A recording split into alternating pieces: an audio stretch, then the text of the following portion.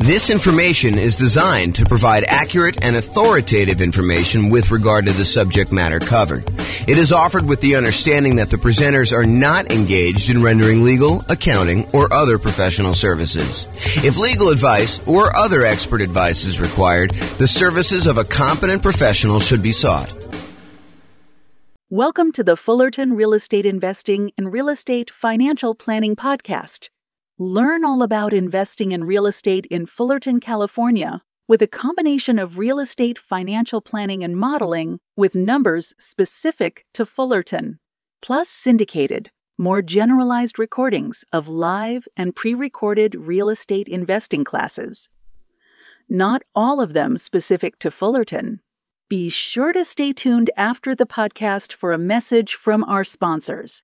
Well, good morning. Welcome, everyone. I am your host, James Orr, and today we have a class that I think is going to surprise a lot of folks. What if I told you, this sounds like such a sleazy, infomercial pitch, but go with me for a minute here. What if I told you I could save you, on average, 4 years off of financial independence, 4 years of working at a job that you don't like, and have you be able to be financially independent 4 years earlier? Or what if I told you it was 7 years on median? And what if I told you, because everyone's all crazy worried and paranoid right now, we've seen interest rates rise over the last, year and a half or so, whatever it's been. They went from all-time lows. How quickly we forget that they're all-time lows, not just lows, but how quickly we went from all-time lows to not even all-time highs. I mean, just more like reasonable ranges for mortgage interest rates, kind of in the middle range of what we would see normally. What if I told you that I could help you avoid having to deal with higher interest rates completely? Well, that is what today's class is all about. The class is called, Is It Better to Nomad, do the Nomad real estate investing strategy, which we'll talk about here, or buy rentals for cash? If you buy rentals for cash, you don't have to deal with mortgage interest rates at all. So today, what we're going to do, if I can get the screen to go, we're going to look at me doing modeling for over 300 U.S. cities. And then I will compare someone who does the Nomad real estate investing strategy versus someone who does not do the Nomad real estate investing strategy and saves up their money and buys rental properties for all cash. They ignore whatever is going on with interest rates. And I know that you're thinking to yourself, James, that would take forever. It takes me long enough to save up for my 5% down payment to buy my next Nomad property. To save up 100%, to save up, whatever it's going to be, $500,000, depending on the market, in order to buy a rental property all cash, that is going to take forever. There's no way that's going to be faster to getting me to financial independence than doing this Nomad strategy and acquiring, 10 properties for 50% of the down payments, because, 5% times 10 is 50% if I'm doing my math right. So in the same time I could save up for half of a full property, I'm able to buy 10 Nomad properties. There's no way that buying a property free and clear, all cash, saving up that money is going to get me there faster. And won't you be surprised? That's what we're going to see today. It's going to be awesome. So I modeled this in over 300 U.S. cities. And here's what we're going to be comparing. In both scenarios, I've made the assumption, and before I even go into this comparison here, I will tell you that assumptions matter. And if we change one little thing, for example, I'm about to tell you that everybody is buying an owner-occupant property first. So they're all buying a property to move into at 5% down. They're going to live there, and they're going to, depending on whether it's doing the Nomad strategy or they're buying the rentals, they're either going to live there forever or they're going to live there until they buy their next property. However, what I'm going to point out to you is if we change any assumption, if we say, look, they're not going to buy an owner-occupant property first. They're going to rent, as an example, although it's hard to rent when you're doing Nomad, but they're going to rent the property. That would change some of our assumptions. If we see properties appreciate faster or slower than what we've assumed, that will change things. If we see interest rates go up or down, that will change things. So this is a very static set of assumptions, and I'll let you see all the assumptions I have. I'll give you a link to do that But in both scenarios, getting back to the actual meat of the presentation, in both scenarios, they're going to be buying an owner-occupant property first. They're going to be buying a property. So they're save up until they have 5% down. Then they're going to buy an owner-occupant property. They're going to live there, and they're going to either stay there forever, or if they're doing the Nomad strategy, they're going to use that to kind of bounce into the next property. Okay, so in both cases, though, whether they're buying rentals all cash or they're doing Nomad, they're both buying an owner-occupant property, moving in there first. With the Nomad strategy is someone basically buying a property, moving into the property, living there for at least a year, then converting the previous property to a rental, moving into the next property with 5% down or 3% down. In this case, we're doing 5%, but moving in there with some low down payment, owner-occupant loan, living there for a year, then converting that one to a rental and repeating the process until they have as many rentals as they desire. Okay, so with the Nomad strategy, I'm specifically saying they're saving up until they can buy 5% down owner-occupant properties. They're going to live in that property for at least a year and until they've saved enough to buy the next property, because sometimes that's more than a year. It might take them more than a year to save up 5%. And we acknowledge that. We plan for that. We model that in our analysis. And then they repeat that until they have up to 10 properties total, 9 rentals, and then 1 that they're living in. The last one that they purchase, it also happens to be the most expensive property that they purchase because property values are going up over time, is also the last one to be paid off. So that's the last property to become free and clear, because the other properties they paid off, they're all on 30-year mortgages. They pay off after 30 years. The last one they bought is at least 10 years later. And so that one pays off after year 40. Okay. They buy the next property when they've saved enough for down payment, plus closing costs, plus 6 months of reserves for personal expenses, plus 6 months of reserves on any properties they already own to that point, and the property they're about to buy. And they can qualify for the loan based on a 45% debt to income ratio. So they have to be able to qualify. We're not just saying, you could buy a property and not qualify you. And you need to have the down payment, you need to have the closing costs, you need to have the reserves. The only thing more conservative I probably could have done is to say you need to have any negative cash flow saved up, which we're not going to go over here, but that is probably a more conservative thing for us to do. Okay, so that's what the Nomad people are doing. The buying rentals for cash people, they're going to buy an owner-occupant property. They're going to move in there. They're going to live there forever. Then they're going to save up until they buy properties for all cash with closing costs and reserves. They're not getting any loans at all except for their initial owner-occupant purchase where they move in. And they're going to buy up to 9 rentals this way. Although I will tell you, because you have free and clear properties, and the cash flow on a free and clear property is so much better than buying a property with little down or even regular 20%, 25% down, you need a lot fewer of these in order to qualify to be financially independent. Okay. If you want to see my detailed modeling of all this stuff and be able to kind of mouse over on the charts and see my assumptions and drill down to stuff or see any updates, because if I change any of the numbers, those numbers will change. You can go to the link on the page. I'll put that in the show notes if you're listening to this on the podcast as well. That way you can click through and watch it. Okay. So one of the things we're going to measure is how long it takes them to be financially independent. The other thing we're going to measure is what their net worth is at year 40. So we're going to arbitrarily pick year 40 and say at year 40, what's their net worth? And also how many months or years it takes for them to be financially independent. And so I should probably define for you what financially independent means to me so that you understand what the math is. So they're financially independent when the income from their investments exceeds their expenses. And each city has its own expenses. If you live in a more expensive city, you make more money, so your savings rate is higher. I mean, the dollar amount you're saving, it changes based on what city you're in.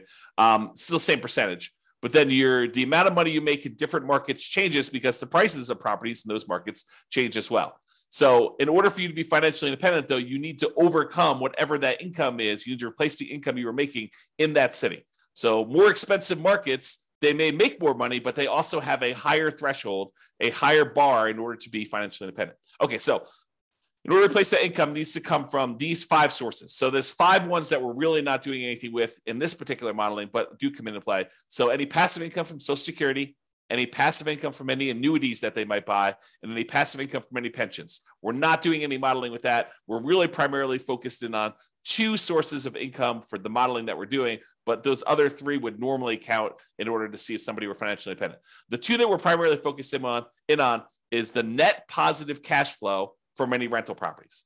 So you take all the income they're getting from their rental properties and you subtract out all the expenses they have on that property, vacancy, principal and interest payments from their mortgage if they have one. Some of these guys are buying free and clear.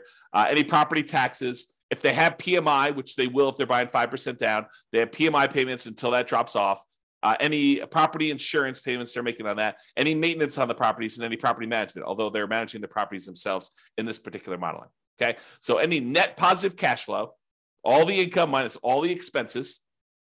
And in addition to that, if they have extra money left over, if they basically have money sitting in a stock market account earning, whatever the stock market account is earning, they take that amount of money and they multiply that by what we refer to as a safe withdrawal rate. The most common one, I think the one we're using in this case is probably 4%. So if they had $1 million in stock, they'd be able to say $40,000 a year of that is contributing toward whether or not they're being financially independent. So we use that too for any extra money they have left over. So if they get to the point where they've bought all their properties, now they have this account balance just growing over time, that would also contribute to them being financially independent. So the sum of all 5 of those things, in this particular case, these 2, net positive cash flow from rental properties and the invested assets times the safe withdrawal rate, plus if they had this going on, which they don't, Social Security, annuities, or pensions, then all of those combined would then see if they have exceeded their income that they had from their jobs. And that is how we would define them being financially independent. Okay. So my assumptions, each city's modeling uses their median, essentially, home price and estimated rents on what the median home price in that market would be. Now, we did not apply any of our optimization strategies. We didn't apply any of the 88 strategies that we have to improve cash flow on rentals. So this is not like, hey, if you really optimize everything, then this is what it would be. This is sort of like any investor could come in and achieve these results. That's sort of what I'm looking to do here. It's not like you're buying exceptional properties. It's not like you're trying to maximize the income and minimize your expenses on your rental and applying those 88 strategies to do that. This is really just generic median income coming in. As I mentioned before, the job income does vary based on the city so that they can afford a property in that marketplace. If I said everybody makes $5,000 a month and they tried to buy a property in California, good luck.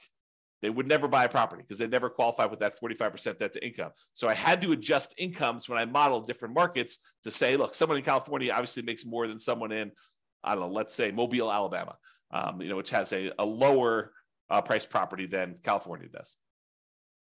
So in cities where they have higher income, they need more passive income, more investment income, more rental income to be considered financially independent. So to those who more is given, more is expected in order for them to be financially independent. It's another way of thinking about that. We do start everybody with just enough for a down payment to buy a 5% down owner-occupant property with closing costs. So about 7% of the property prices in that market. I set a threshold at the bottom to be at least 10K, which I'm not even sure anyone hits the minimum. But they are buying an owner-occupant property in both scenarios, whether they're doing Nomad or whether they're buying all cash. Now realize though, with Nomad, they keep moving out of it into their next owner-occupant property.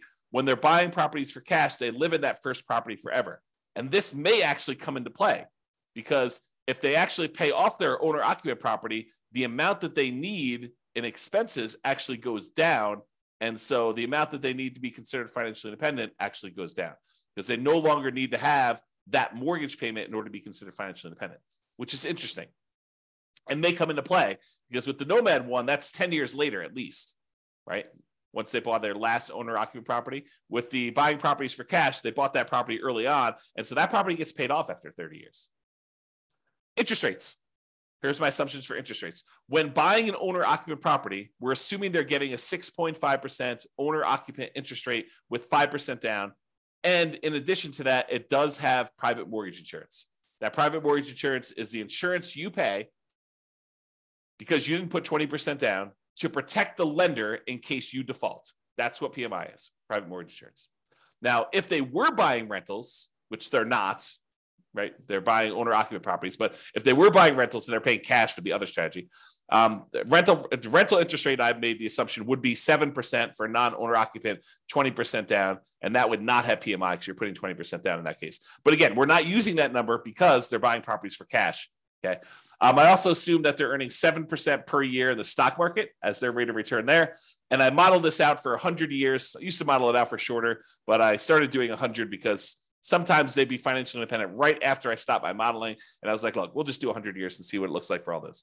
If you want to see my assumptions for any of these, go to realestatefinancialplanner.com/model, MODEL, and you'll be able to see like every different city, a whole bunch of analysis for like all the cities at once, but then you can drill down into any given city and see what my actual modeling is for that particular case, whether they're doing Nomad or buying properties for cash or whatever they're doing there. All right, so here we go. This is it. When do they achieve financial independence? So there's 305 cities that I did this modeling for, 305 different US cities. So in the baseline Nomad model, they achieved financial independence faster in 84 out of the 305 cities. So in 84 out of 305 cases, it was better for them as far as speed to financial independence goes, to get to the point where they are completely financially independent. They no longer need to work anymore. In 84 cities out of 305, if they do the baseline Nomad model, buying a property with 5% down, moving in, live there for a year, converting it to a rental. Okay. In 10 cities, it didn't make any difference which model they took. So 10 out of 305, which is what? I don't know, 3% maybe? About 3% of the time, didn't matter what, you could have picked either, doesn't matter. But in 84 cities, it was better for you to do Nomad, which means that in 211 cities, about 2/3 of the time, it was better for you to buy an owner-occupant property and then save up money forever, it seems like, in order to buy a property for all cash, then use whatever extra money you have saved up to then save up for the next one that you're going to buy all cash, and repeat this until you're financially independent. It was faster for you to be financially independent if you did that 2/3 of the time in 2/3 of the cities by doing the all cash model. That's crazy, right? I think this surprises a lot of people. They're like, wait a minute, how is that even possible? It's going to take you forever to save up this amount of money in order to buy the properties for all cash. And I'm telling you, it surprises me. But the challenge is this, right? Like, I think a lot of folks, they assume maximize leverage. Get into the deal as quickly as you can, get onto the property so that you kind of let your properties appreciate with you.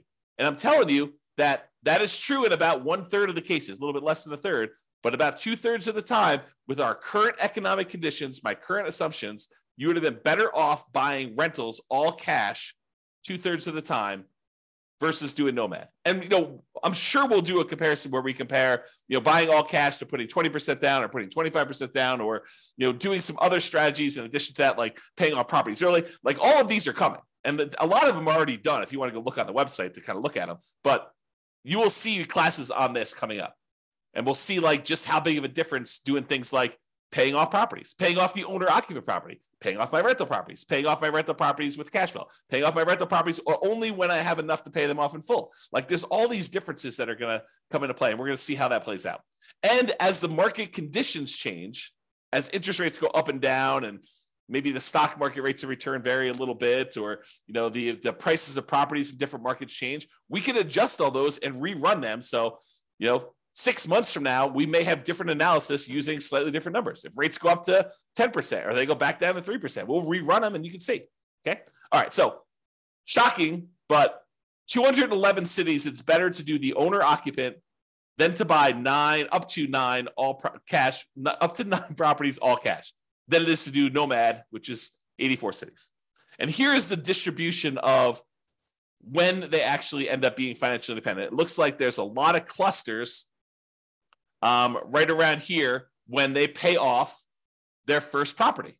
So for a lot of these situations, there's a lot of them that become financially independent and when they were otherwise buying properties for cash when they pay off their owner-occupant property completely, right? Because that happens after 30 years. And so right after this 360-month period, there's a big bump of a whole bunch of them becoming financially independent. And you don't see that for those doing Nomad because that happens at least after month 480.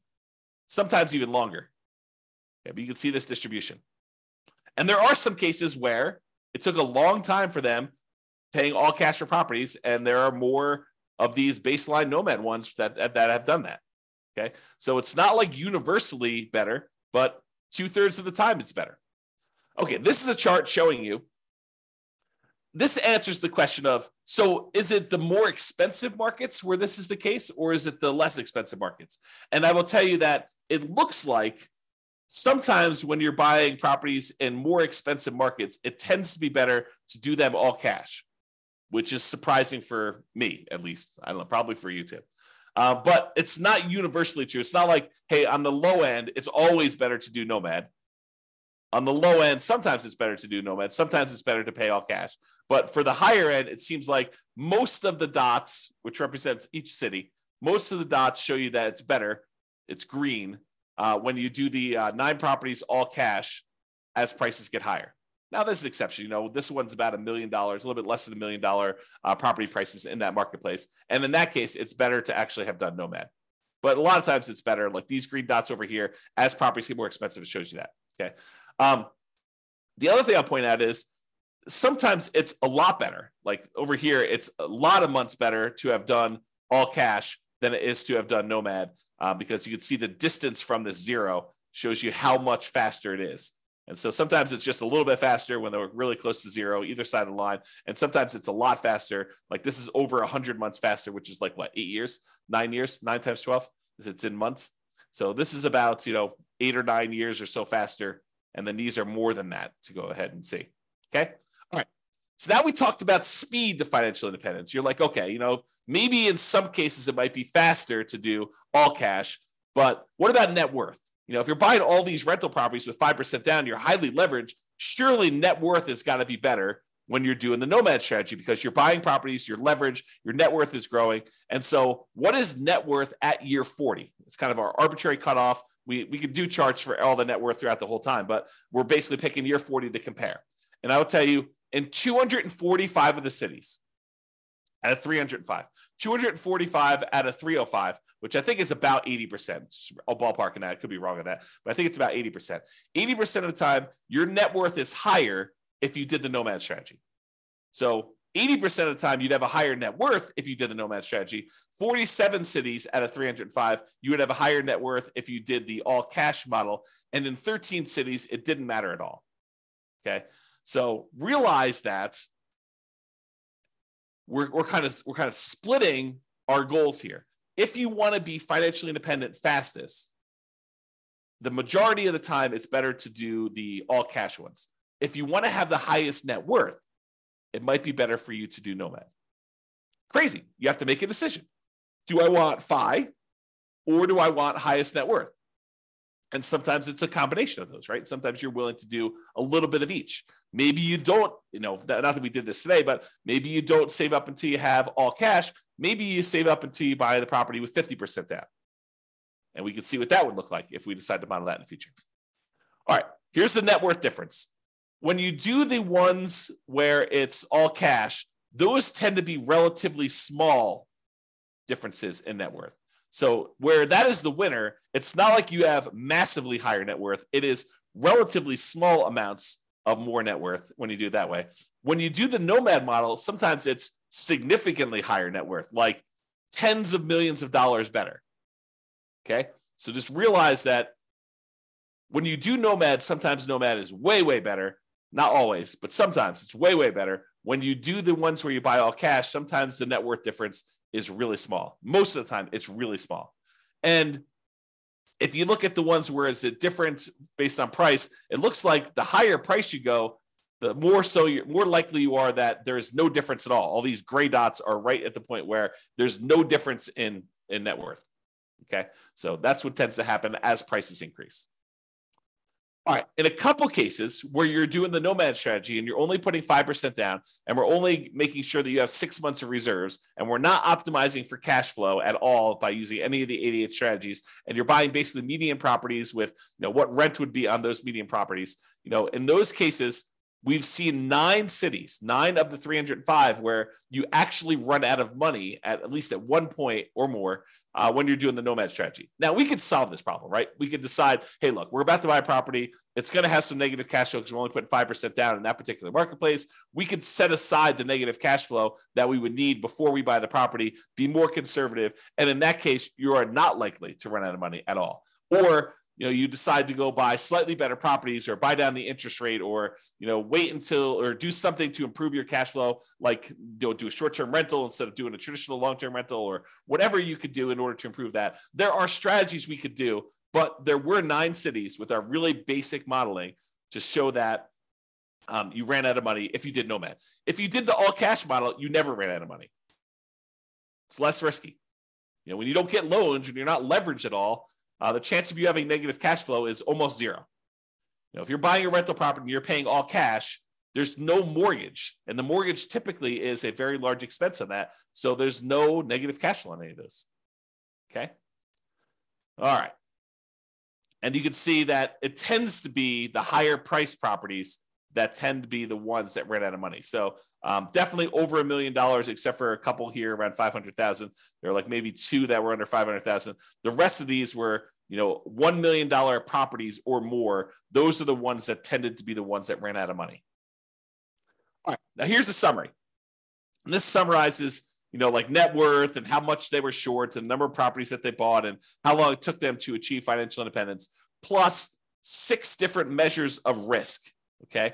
And so I did both the median of all of these for all the cities, and then I do the average. So on median is when you take all the different numbers. So let's say we're talking about net worth at year 40. So you take the lowest net worth at year 40 and you take the highest net worth at year 40. The median is the middlemost number from that list sorted highest to lowest.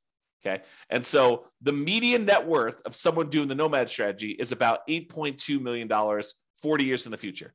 If you want to know what that is, sort of like today's dollars, if you divide by 3, you'll get a rough idea. So it's like, 2.6, 2.7, somewhere around there, is about what the net worth would be in today's dollars, if you think about that.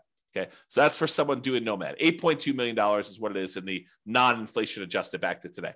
So what was it if you bought the properties all cash? Well, it was 6.8, a difference of $1.4 million. Or another way of saying that is when we look at the median, doing Nomad was 17.5% better in terms of net worth. Non-trivial. It's not insignificant. 17.5% better for you to do Nomad. If we look at on average, though, Nomad was 30% better because some of them were really, really significantly better. So the average for the Nomad one was 11.9 million net worth. The average for the buying all cash one was 8.2 million. And so that's a $3.6 million difference, or about 30.5% better to do Nomad in terms of net worth. However, let's look at how long it takes someone to be financially independent, the minimum target monthly income in retirement achieved. Okay. So if you did the Nomad strategy, it took you 529 months on median versus 447 months. That's a difference of, on median, the middlemost number, of 82 months. 7 times 12 is 84, if I'm not mistaken. 7 times 12 is 84. I think it's 84. So that's about almost 7 years better to do the all cash one. It's about 15%, 15.5% better to have done all cash for achieving financial independence on median. If we look at average, it was 547 months on average, to do Nomad, or 498 months on average to do the all cash ones. Let me take a drink and mute myself. Okay, I'm back. All right, so for the baseline Nomad one is 547 months versus 498 on average, or about 49 months difference. About 4 years on average faster for you to do all cash rentals than it was for you to do Nomad, or about 9% better. Remember at the beginning, I said, what if I could save you 4 years off of your, the time you were working a job you didn't love to become financially independent? Well, that's what I'm showing you. On average, it's 4 years faster for you to do all cash than to do Nomad.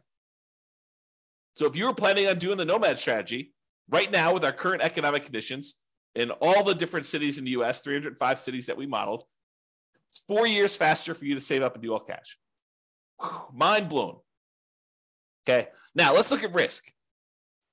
When we look at the median for risk, in all the ways that we measure risk. Risk is usually about like how much can rents go down before you have negative cash flow, or how much can prices go down before you have, negative equity, or like what's your debt to income rate, your average debt to income for the whole scenario, or what's your average debt to net worth. If you kind of want to measure like how much debt load you're carrying compared to your net worth, or your liquidity to your debt to account balance, like all of those are different measures of risk. And a lot of them include a measure of risk as measured through debt load, like how much debt you have. And then, of course, the number of months of reserves. But in 5 of the 6 different measures of risk, you would have been better off paying all cash. Well, if you think about it, it makes sense, right? You're not getting loans on these properties, so it's less risky to do those types of strategies. If you don't have any debt at all, your debt to income is going to be better, right? If you don't have any debt at all, well, you do have debt because you're buying the owner-occupant property at first. But if you only have one property that has debt and 9 of the other ones don't, then you're going to be less risky. If you only have one property with debt, 9 of the other ones don't, your debt to net worth is going to be better, or your debt to your account balance is going to be better. And so in all those cases, both in average and median, it is better, less risky for you to buy the properties all cash. So with less risk, you also are financially independent faster. However, when you take on this more risk, you end up with, on average and on median, a higher net worth. Not universally. There's somewhere it's different, but most of the time. Okay? All right. So now, just a reminder, we've been talking about like this median property and the rent on that median property. We could go and apply all these 88 strategies that we have to improve cash flow, to improve these numbers for those with the rentals, okay? We're basically using median price properties and what rent might be on those in each of the market. You, as an individual, should be able to choose and do better than what I've talked about. And I do model some of those improvements and the impact and some of the other things we're doing where, I'm saying you're getting better rent or buying at a discount, or, you're buying a slightly different price property or whatever. Now, if you are an expert in your local market and you want to help me improve the kind of numbers I'm modeling in your local market, please do reach out via email and I can update the numbers in our database, rerun all the scenarios, and get updated versions of both the individual cities analysis and also the aggregate analysis we've done on all 305 cities. So, just reach out to me and kind of tell me, hey, look, James, your numbers you're using for whatever market you're in that you're an expert at are slightly off. They're slightly higher. Be nice, by the way. But they're slightly higher than what they should be, or they're slightly lower than what they should be. I'm not looking for like the best case of, well, I did this deal 3 years ago and it was amazing, and so we should use that for the modeling. No, what I want to use is numbers that any real estate investor could go in and achieve. I don't want to set this bar and say, the top 5% of investors in that market who are just like destroying it, they're crushing it, they're doing like most amazing that they possibly can. I don't want to use those numbers because it's unrealistic for others to achieve that. So I want to use the numbers that any real estate investor that goes into that market could use and realistically achieve. But if you want to come help me and do those numbers, great, let's do those. Let's improve the numbers. We'll do the analysis again for all the different models we've done for your city. And then it'll also update automatically and all the aggregate stuff. So if you are, reach out and do that. Now, when you're doing the Nomad strategy, where you're buying a property, 5% down, you're moving into the property, you're living there for at least a year, you must be buying properties in that local market. But when we're buying properties all cash, or we're buying properties even with 20% down or 25% down or 15% down, non-owner occupant investment properties, and we're not moving into them, we technically don't need to be buying in those same marketplaces, right? If you live in a really expensive market where the economics of buying rentals are really hard to make work, like you're buying properties where the rent is really low compared to what the price is, and you can't make them cash flow, you don't have to buy in that same market where you live. You could say, why don't I go to another market that has better cash flow economics and buy those properties elsewhere? So if you're doing Nomad, you have to, by definition, do it in your local market, unless you're willing to move markets, and then you're not doing it in that market anyway. But if you're doing it in your local market because you're doing Nomad, you have to be buying properties because you're moving in and living there. If you're doing any other strategy where you're buying investment properties, non-owner occupant properties, all cash, 20% down, 25% down, 15% down, 50% down, 75% down, doesn't really matter. You can buy in better markets and improve your cash flow. So it should be better than what we're even showing. Okay. So I just wanted to point that out as an obvious point, but hopefully it's obvious to you. All right. So in conclusion, in our current market conditions, current price, current interest rates, current rents in 305 US markets, using what I would consider to be less than ideal median price to rent properties, buying properties all cash, tends to outperform the Nomad strategy for speed to financial independence and lowering of risk. However, you tend to have a higher net worth when you do the Nomad strategy. So your standard of living, another way of saying this is your standard of living in retirement will probably be higher when you do the Nomad strategy. The market does matter though. In some markets, it's better to buy all cash, and in others, it's better to Nomad. Generally, getting loans, especially 5% down, high loan to value, tends to be riskier whenever we measure risk with debt. So it's best if you look at your specific market and apply as many of the 88 cash flow improving strategies as practically possible to improve on your own implementation. And you can go to realestatefinancialplanner.com/model to drill down into your own city and see this. That's all I got. Hope you enjoyed it. Hope my kind of like sleazy sales pitch of what if I could show you a way to not be working for 4 more years? I mean, I do feel that's true, but I also feel like it just sounds sleazy, right? So I hope, though, that motivated you and you were intrigued, as I was, with this particular modeling of the real estate investing stuff. So this has been James Orr. Have a great day, everybody. Bye-bye for now. With home prices up, mortgage interest rates up, and rents up, but not quite enough to counteract the higher prices and interest rates. Cash flow on rental properties in Fullerton is harder than ever. Book a call with the Real Estate Financial Planner to apply our proprietary 88 strategies to improve cash flow on your rentals. See the show notes for a link to schedule your call and improve your cash flow today. If you're a real estate agent, lender, or professional in Fullerton that wants to help our real estate investor listeners, consider reaching out to learn about collaboration opportunities with this podcast. We'd love to add more value to our listeners by having you assist our investors buy, sell, and finance their real estate investments. See the show notes to schedule a call to discuss collaboration opportunities.